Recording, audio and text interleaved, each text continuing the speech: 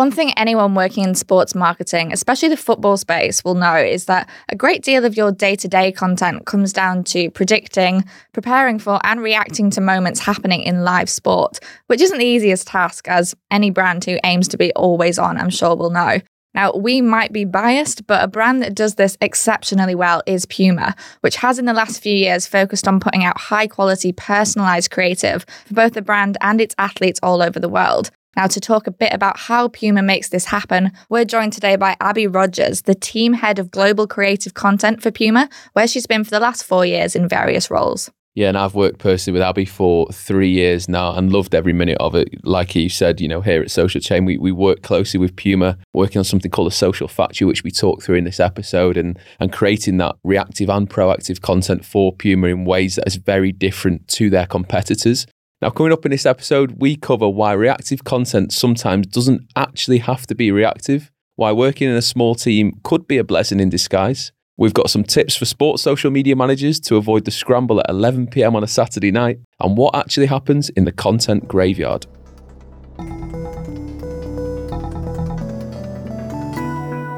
We'll start off how we normally do with our overarching question, and this week that is, why does Puma prioritise key moments rather than product on social? Well, thanks for having me, guys. It's really exciting to be here. And obviously we're doing some really good stuff with you in the last year. So I think generally, obviously we are a sports brand, so we do have products to sell. I think that's a given. But I think what we try to tend to prioritise, at least on social, is more like the culture around sport and pushing sport forward, and like generally kind of trying to follow the ethos of like the brand values, which fit more into like this culture and what we do at Puma around that, versus maybe just like the hard sell. I think it doesn't represent what the brand is trying to do and what they kind of stand for. And essentially that's like the vision that everyone can play, or everyone who wants to play can play. So I think it's about like that, trying to get that inclusivity in that. And so how we do that from the social strategy perspective is around like key moments, and versus like focusing on what our athletes and ambassadors and everyone is doing in those moments that tie to the brand like authentically, versus, I don't know, on social being like, okay, this is this product we're launching. And I know we do have product launches integrated within that, but the bottom line to try and do that is to build a community and like more inspire versus like a sell. So I think it's kind of how social's evolved over the last few years anyway. And I think these key moments from both a brand and a consumer perspective is like integrated into the calendar and the key moment that we pull together. So for us, it's like, as I said, like sharing these brand values to consumers whilst also making it relevant in the kind of cultural and sporting landscape that us as a brand are fitting within. And what would some of those key moments look like for you guys? Variety, but we tend to try and do obviously like an overarching year plan up front, and then from that we will look more into, depending on what business unit. So specifically for football, we look at the calendar, we look at like what products we have within that calendar, the ambassadors that we have, the games, the clubs, like everything that fits kind of into this football narrative. Plus then obviously you've got like your social trends and your reactive content that fits into that. So I think all of them is what we look at and put within the calendar, and then we obviously work through what, like, maybe not a specific percentage of stuff, but look at like how much we want to communicate in those different buckets and pillars of content, and kind of work and build this sort of moments approach based on that. So we talk about key moments, and I think obviously live football requires you to prepare for absolutely everything that could happen. Obviously, sports social media managers working in the field will know that how stressful it can be when a goal that you weren't expecting goes in with a player who you weren't expecting to score it, and then the scramble's on. So what steps do you actually put in place to plan for reactive? Can you plan effectively for reactive, and how far ahead can you realistically plan for something that you don't know is going to happen? Yeah, I think everyone that is in social, or specifically in the football social space, is going to know that there's a lot more planning and back-end work than maybe people realise. And it takes a lot more to look like you are ready for a reactive than maybe what you like to make it think from the outside. So I think for us, we approach it different per scenario and obviously different level of moment specifically. So I think we do try to prep and be prepared for kind of every eventuality, but obviously that is impossible in the world of sport and like live reactive. So I think with the volume of teams that we have like in the Puma family, you have to basically just be on top of it more from an organizational perspective, like in terms of the planning that goes into it. Because like you said, there's the games, the goals, the milestones, reactive, unplanned competitions, like a lot of it that goes into this kind of approach. And I think with the amount of teams, players that we have, because we're from a global perspective, there's quite a lot of teams or quite a lot of people that we need to keep on top of. So we try to have, like we said, like this year plan that then we obviously review it every couple of days, every week, that we look at, you know, how things are progressing, things that have changed, and there's almost a balance between like pure reactive, which is probably only 5 or 10% in the end, versus like a planned reactive, which is more like we probably can anticipate that it's coming. And I think that's where we tend to try to get ahead of the curve in having that sort of done and thought of. Certain times we create content that maybe is specific to a very specific moment, be that a player, goal, game, but sometimes you can also then have the content that's a bit more generic that could fit to a reactive. And I think we have to have the balance between the two, because like you said, it's impossible to be on top of everything. And if we tried to do everything very specifically, we'd have a lot of stuff that would not be used. So it's a balance between the two, plus then, I guess, always being on in some capacity for those times when something happens that you like weren't expecting or no one could have predicted, which means, it's a lot of evenings football. I mean, you have to watch football and enjoy it to be part of that. Otherwise, I think you would go a bit crazy. Exactly. I think it's interesting because like how you broke reactive down there, because we saw so Steven Bergwijn scores 2 goals in 80 seconds to win Spurs a game at Leicester, and Spurs actually posted 24 hours later with like a reactive graphic, which is still reactive because obviously it's been made to react to that moment, but it's 24 hours later. Yet the engagement on it was still massive because that moment still carries through. So I think if the moment's big enough, then the engagement will still be there. You know, obviously 24 hours gives you enough time to react to that. You know, if you're talking like an hour later, that's a big scramble. Some clubs do that, but some go on 24 hours. So it is just different. Yeah, and I think it's almost like knowing, I guess, your audience. It's different probably on a club's channel versus a brand channel. And also like having that understanding or experience of needing to go immediately versus knowing like your window of opportunity kind of also helps you tailor it a bit. I know sometimes like you just need to be in that moment regardless at the beginning to kind of lead that conversation. So then you may be a little bit less strict on a creative approval or timelines or what you're actually going to put out versus something that maybe needs more layers or more people involved or more like technical scramble, let's say, at the end of the game. I guess if you guys are planning for a match where you've got some of your athletes involved and you can plan for the outcome of that match, whatever it's going to be, like in terms of the final score, but you can't account for like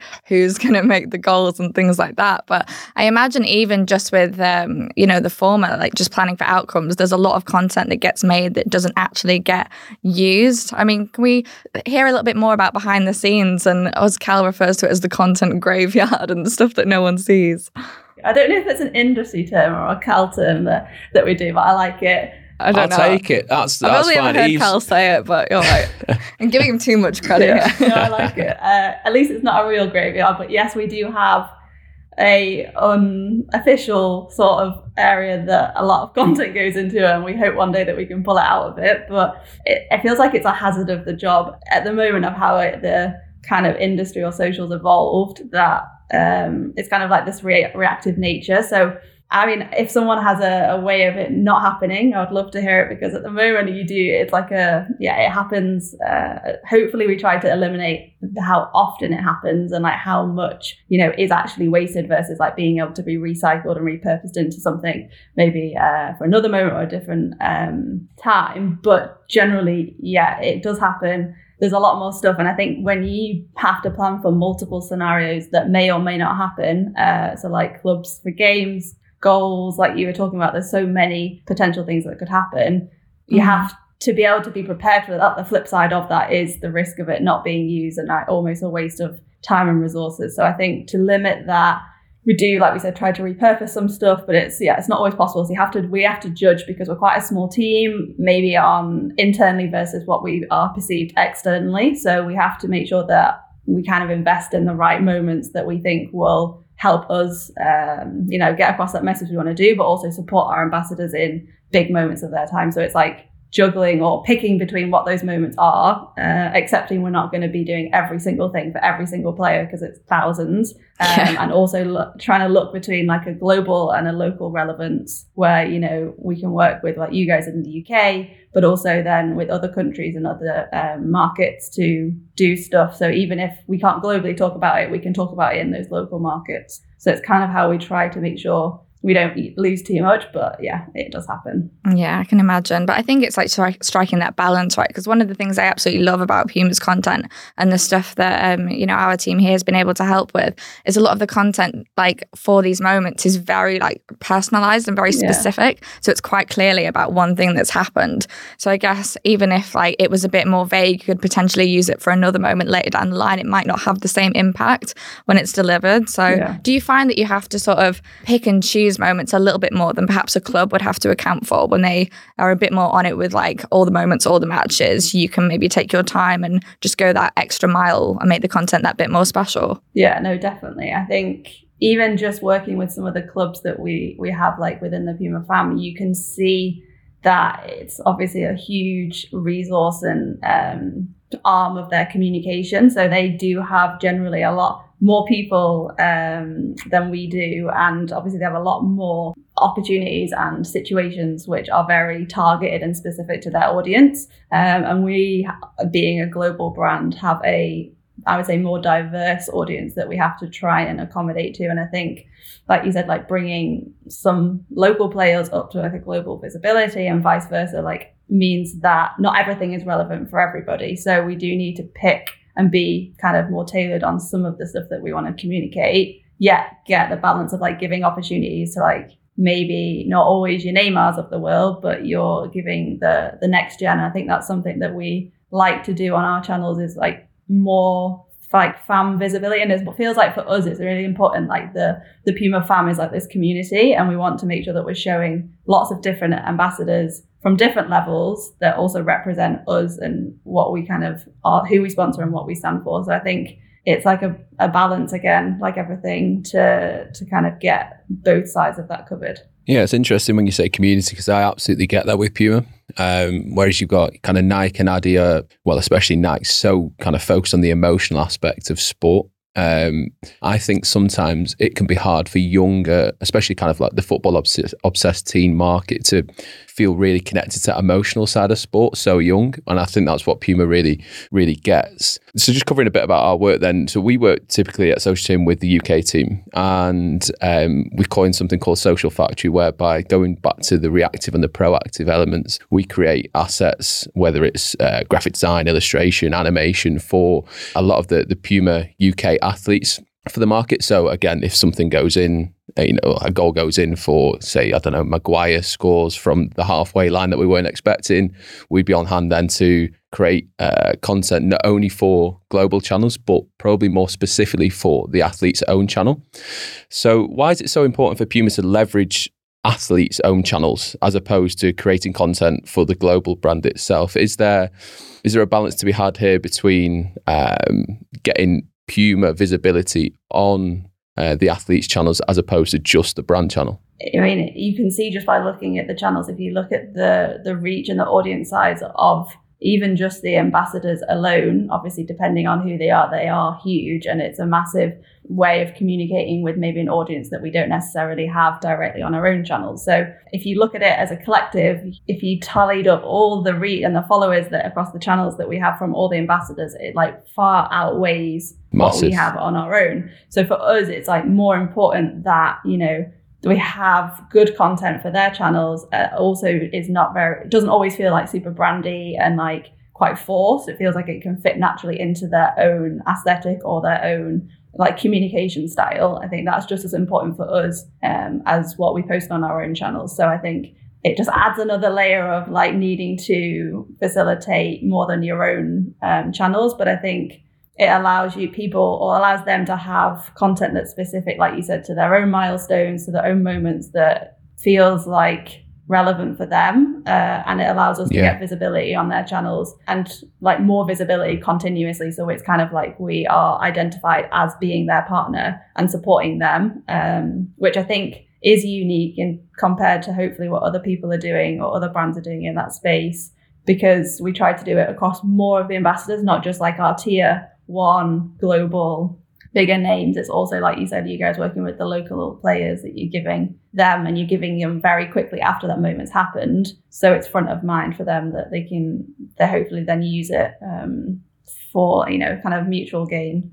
Yeah, because you don't typically see it from others. Oh, I've not seen it really with many other kind of sports manufacturer brands. I think you see it from clubs because they obviously treat them as their players, as their asset, so to speak. But to see it from Puma, I think again it comes back to that community feel that a youth player can feel as respected as Neymar. That for them goes a long way. And even moving on to like signing players, it's actually quite a good bargaining chip to say that you respect them at the same level as you'd respect someone who's tier one, I think. No, I think it definitely does help. Obviously, I'm not in sports marketing, but like just us, like you said, being more available or putting more time and resources into everybody, not just the top ones, because I think, that it's quite a big disparity between like your next gen and then the face of the silo of that shoe for a brand. So I think it's also about like nurturing them when they're younger and getting the buy-in as early as possible that we are there to support them,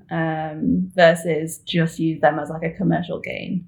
I think it's really effective, even speaking from like sort of outside the sports marketing bubble. I can appreciate that it's not something you see like from every sports brand, like Cal said, not something you see every day, but it really does speak to that community aspect, and like these athletes can act as real conduits to the brand. And it's very easy to appreciate how, if someone had a specific, affinity towards a certain player, that could really lead them to that brand, and that really personalized content that you're seeing, not just for like massive moments, but in a lot of the sort of always on content as well, is a really nice way of just constantly touching base with them, with that community and with those fans.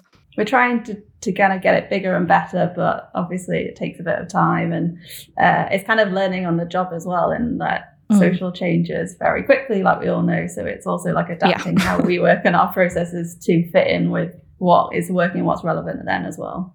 Yeah, of course. I mean, it's a question of resources as well, isn't it? Yeah. I think anyone listening, and, the conversation that always comes up when we're speaking about anything reactive, it's like, well, how do you prioritize, this moment over that moment? And no one can be always on all the time. Although I will say some of our sports team really do like push the boat out on that. They work much longer hours than I'd want to do. So yeah, but it is a balance. I mean, for you guys, when it comes to this sort of always on BAU content that's constantly ticking over, how have you been able to make sure that you aren't, wasting too many resources and putting too much of your time into, like the content graveyard again, and making sure that you still show up for your, like, I don't know, constant campaigns or seasonal activations or the product marketing that you do still have to do? I think it's kind of, not to be repetitive, but just more like in this tailored tactical approach, hopefully, when we're creating it. So we create the stuff sometimes for a very specific moment, and then we just have to make sure that we have that balance between like the generic approach to make sure we're kind of covered from both angles. And I think we just sit down as a collective with both like the globally and locally to make sure that the calendars are built out for, as much as we can plan from those appropriate moments and have a balance of, not just the Neymars and the Griezmanns, but also the local and like other players. So we kind of sit down early enough that we look at them and try to have that balance across the board of making sure everything that a UK or a France or a Germany flag as, this is a key moment for us in our market, we elevate that to a global and work with them to get a balance across there. And I think, like we said, we're a really small team versus like maybe the overall brand size or perspective. So that does help us in some ways of being able to be quick and kind of nimble to react, and maybe less layers of approval or hierarchy that maybe some other companies might need to go to, which for me is great in terms of like, starting from a junior up till now of you're empowered, you're given a lot more responsibility than maybe you would get elsewhere. But then it also, on the flip, is like you said, you don't have as big a budget, you have to be a bit more resourceful. And I think our content style now, as we've updated over the last couple of years, you can like clearly see a difference between, you know, us and maybe some of the other brands or clubs in that space. And so that's not just a reflection on, obviously, it's getting the content quicker, easier, doing things in a bit more of a nimble fashion, but also reflecting like the content style that is currently kind of trending on social. And I think it's a bit more authentic. It's a little bit less brandy. It's a little bit less well polished and 50 rounds of video approval feedback. It's a bit more like we use our iPhone. We're a bit more like, you know, not freestyle, but it's like it's part of the strategy to be there in a way that's also helps us reflect the challenges maybe that we have as a team. I think people appreciate that kind of content as well, though, when it isn't overly polished, because especially for like sports coverage and content, you get that on TV. I think the whole point of being able to connect with these athletes and brands on social is that it does feel a little bit more one-to-one. So, you know, I don't think there's anything wrong with that. But I think you made a really good point there, actually. If there's any like small teams listening that want to be more reactive and think, okay, well, we don't really have enough people to manage that all the time, it's probably actually more time consuming or like worse for there to be a massive corporation or loads of higher ups where, like you said, all these approval processes have to go through. So that really slows you down more, actually. Yeah. I think the like smaller and newer your brand or company is, the faster you're actually able to act.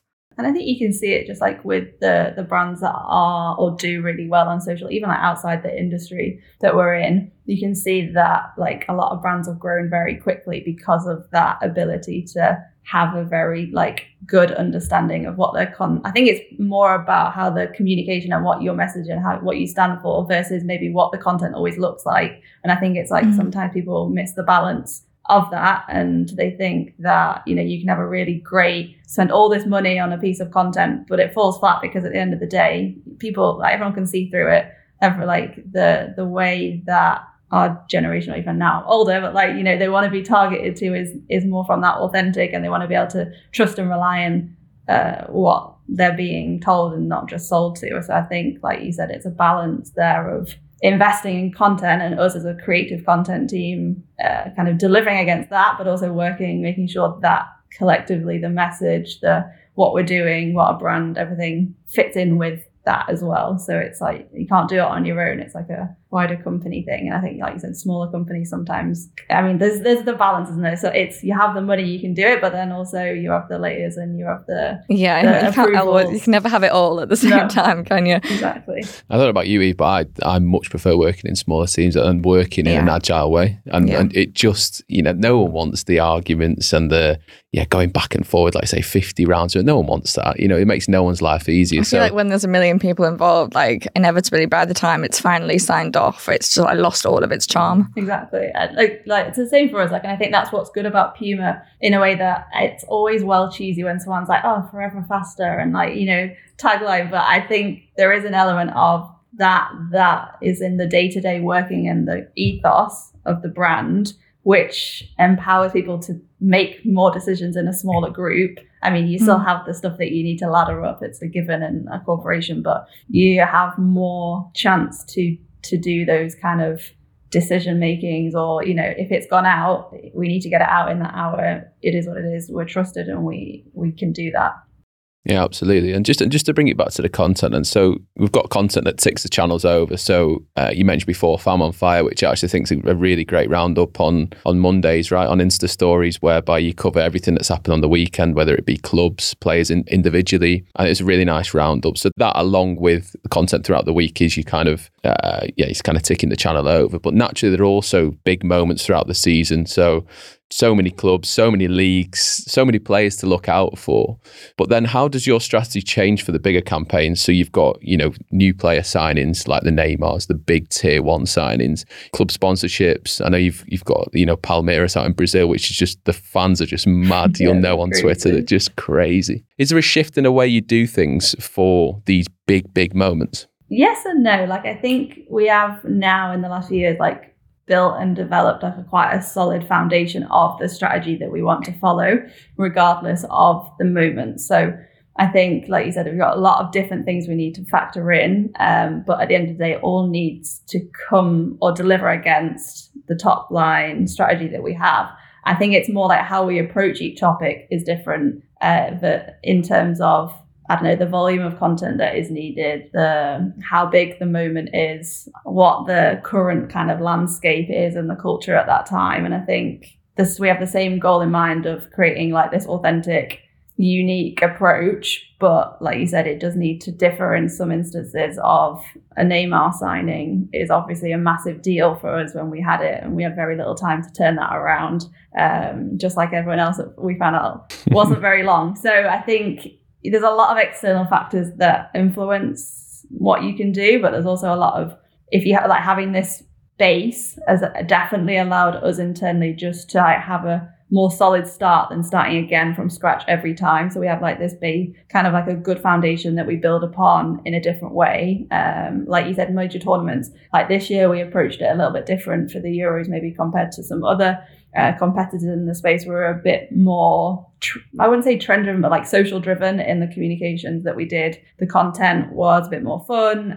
We tried to cover a lot more ambassadors than, you know, some other channels. Like you said, a lot of the time it's very like emotional content. It's very talking about where players come from, what they do. And like, obviously that's important to us, but it's also important to have the balance of the other stuff that makes us different. And it's a bit more like, you know, I mean, with TikTok, it's just kind of changed the game again, like, in a good way for us, because it allows us to be more on this strategy. And now everyone else, it like feels like it's more like fitting in with the social lens at the moment.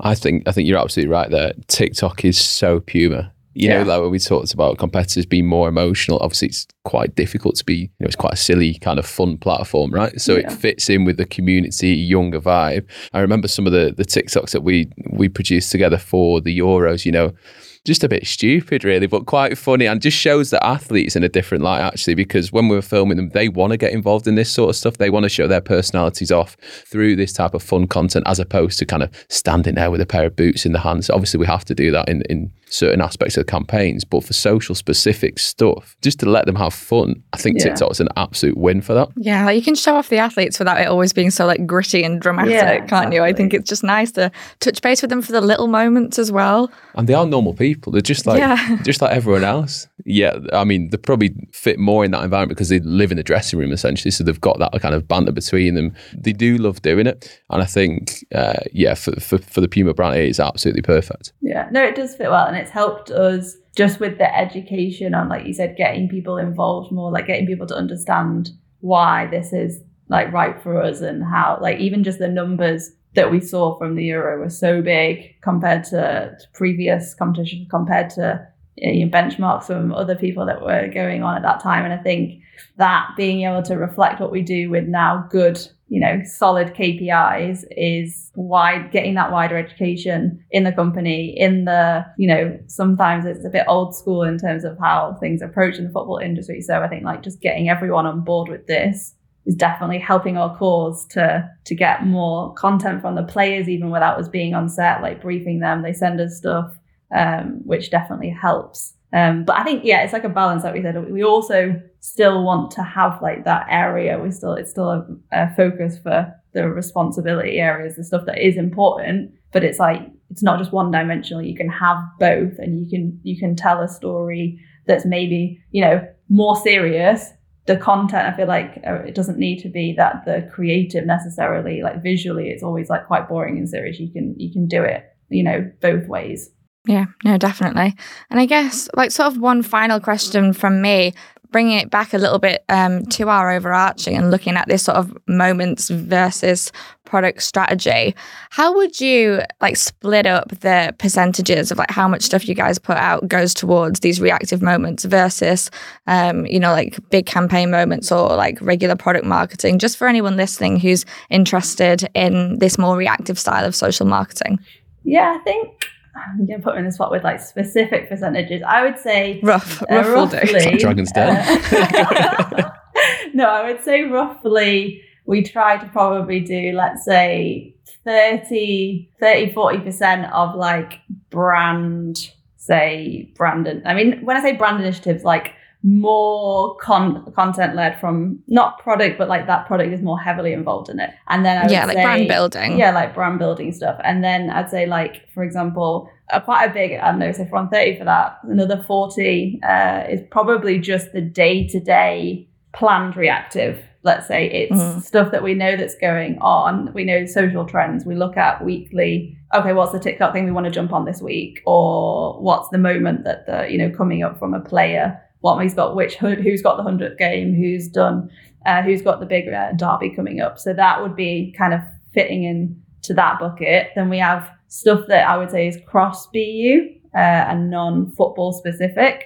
Let's say 15-20% of that is kind of... Is this making 100? I don't know if this is... We're like 95. 90%, is it? So we'll find 5% from somewhere. I think we'll be right. Well, maths clearly, I didn't do it at uni. And that's like the more cross-BU stuff. I feel like culture is more integrated now. It's not just the football. It's like what they're doing on the outside. What are we doing as a brand? Those kind of things. And then very small is like actual reactive, whatever. It's 5%, 10%. I don't know where we're on it from 100, but it's very small in terms of like, we didn't know it was going to happen because it is in that moment we need to post in the next hour. Obviously there's the situations where we need to turn it around in a few days. That kind of comes into that 40% we've got bigger. And I think that makes our life so much easier. Like when I first started, it was basically a free-for-all on, okay, oh, look, there's actually a game happening. It was a little bit less structured. So I think we've just, over the last 5, I don't even know how long, it feels like a long time that I've been here now, we've built a process that sort of helps us to alleviate that stress, because no one wants like post-Champions League 11 p.m. call being like, where is that from your GM or CEO or someone? It's very stressful. So I'm just like, avoid that at all costs. No, definitely. I think it's necessary. But yeah, there you go for anyone listening. Industry secrets. A lot of reactive content is in fact planned. And I think that is the way to do it, unless, like Abby says, you want to be extremely stressed. So, no, what a great chat. I mean, thank you so much for joining us today. No, I really appreciate it. So as I mentioned in the intro, I've worked with Abby personally for 3 years now, and always found her a fascinating figure in the sports game in general. And I think how she came across there and the insight she's provided is brilliant for anyone or any brands looking to keep up to date in sport. And I'm constantly on the pulse. Sport changes so quickly. It's minute by minute. And for a global brand such as Puma, who I think are at their peak right now in terms of content, to do such a good job is down to Abby essentially, and her team that works with her. Oh, definitely. And I think it really is a credit to the team and just the commitment to, as we touched on today, that community aspect, that even someone like myself who isn't an avid football fan can really appreciate the quality of that content from afar. And it's the kind of stuff that will engage the masses and engage the hyper fans on like a grassroots level, because it is that sort of personalized to the athletes and those specific moments that the fans care about. I think one thing that struck me from today's episode, though, is the fact that everyone knows that reactive social happens a lot in sport, but I still hear a lot from brands, or like having worked with a lot of brands, that 5 layers of approval processes, there seems to be a little bit of sort of giving up when people talk about reactive content and saying, well, it's just not possible because we know that we have to get X sign off from, wherever. But it is possible. Like here's a brand like proving it, where you can plan, you can plan to be reactive, but some things you can be quite quick to. Yeah, that small team, like we talked about, in terms of being agile and efficient is an absolute win. But to see it in an organisation so big as Puma are, is a rarity. I think you'd actually be surprised to find out how small this team actually is. Big brands, small teams. I think that's maybe the recipe for it, though. Well, yeah, but then, like she said, you have to scale, and then naturally team scale, and that's where it could possibly get lost. But that's why I'm so impressed with how they've actually managed that. Just going back to that personal approach that you talked about, it's amazing what that can do. So we've worked on content for players of literally 14-year-olds who've just been signed by Puma, and they want to give them the full treatment, like Neymar's just been signed. And it's actually amazing what social content can do for contract negotiations. If you go to sign the world's best young player and actually go, we're not only going to give you the best product in the game, we'll support you on social, we'll put you on our platforms, but we'll also give you content after every game. If you have an amazing performance, we'll support you there as well. And it's so powerful. I think it's so underrated. Maybe I'm giving away the Puma secret here. Making them but feel valued as well, though, absolutely. Isn't it? I mean, like, it's probably worth noting as well that this goes beyond just, when we're saying like content about the athletes, it's not a photo of them on the pitch that you're going to see everywhere, is it? Like, you get some really like custom stuff. Exactly. So that was where our Social Factory was born from, right? So we were seeing Getty images all over the feed. Anyone can get them. Obviously, club photographers are there. Everyone gets the same image and posts the same image. Well, actually, no, let's take a step back. One, let's brand this up a touch more, but brand it up in a really clever way that's unique. It'll stand out on the feed and it's more personal to the player. It means they love it as well, though. And exactly. And like, it's something you've they've never seen them seen. use it on other things as well, haven't they? The actual athletes asking if they can like take this asset and put it here, there, or wherever. So we've had Alan St. Maximin from Newcastle. He wanted to get one of our illustrations put on a pair of trainers. That's sick. Yeah, and it just shows they absolutely love this. Who was the athlete that you guys did that the darts thing? Like, it had that extra layer of significance. So James what was Maddison, that? So he's a massive darts fan, and the darts were on around Christmas time, and I think he scored on Boxing Day. It was also his 100th appearance, actually. So we had him basically in the carousel post throwing darts in his personalised dart shirt. He scored 100 on the board, and that was obviously the 100th appearance. But it was linking, as Abby said there, cross sport, linking cultural relevance to milestones which we'd planned for. Then the reactive on the goal, it worked, and the numbers were huge on it. Yeah, amazing execution as well. It's actually like a really cool looking illustration that anyone would be like proud to have sit on their socials, I think, which makes all the difference. Yeah, and just a quick shout out to all the sports content creators out there. So we work with literally our roster is hundreds wide, and there's so many across the board that we've actually got to know on a personal level, and they're from ranging from Australia to Colombia to probably the Antarctic. We've got people everywhere who we're in contact with, and I know they feel slightly disrespected as a community having worked with them, but what they actually do, their content is so good, their niche is so good, and they are always on. When we talk about being on at 11 o'clock at night, they are always on it. Just a big shout out to them because we work with them personally, and I know Puma do as well through different markets. And that personalised content is so powerful, and I think it's something that every brand can embrace if they really want to.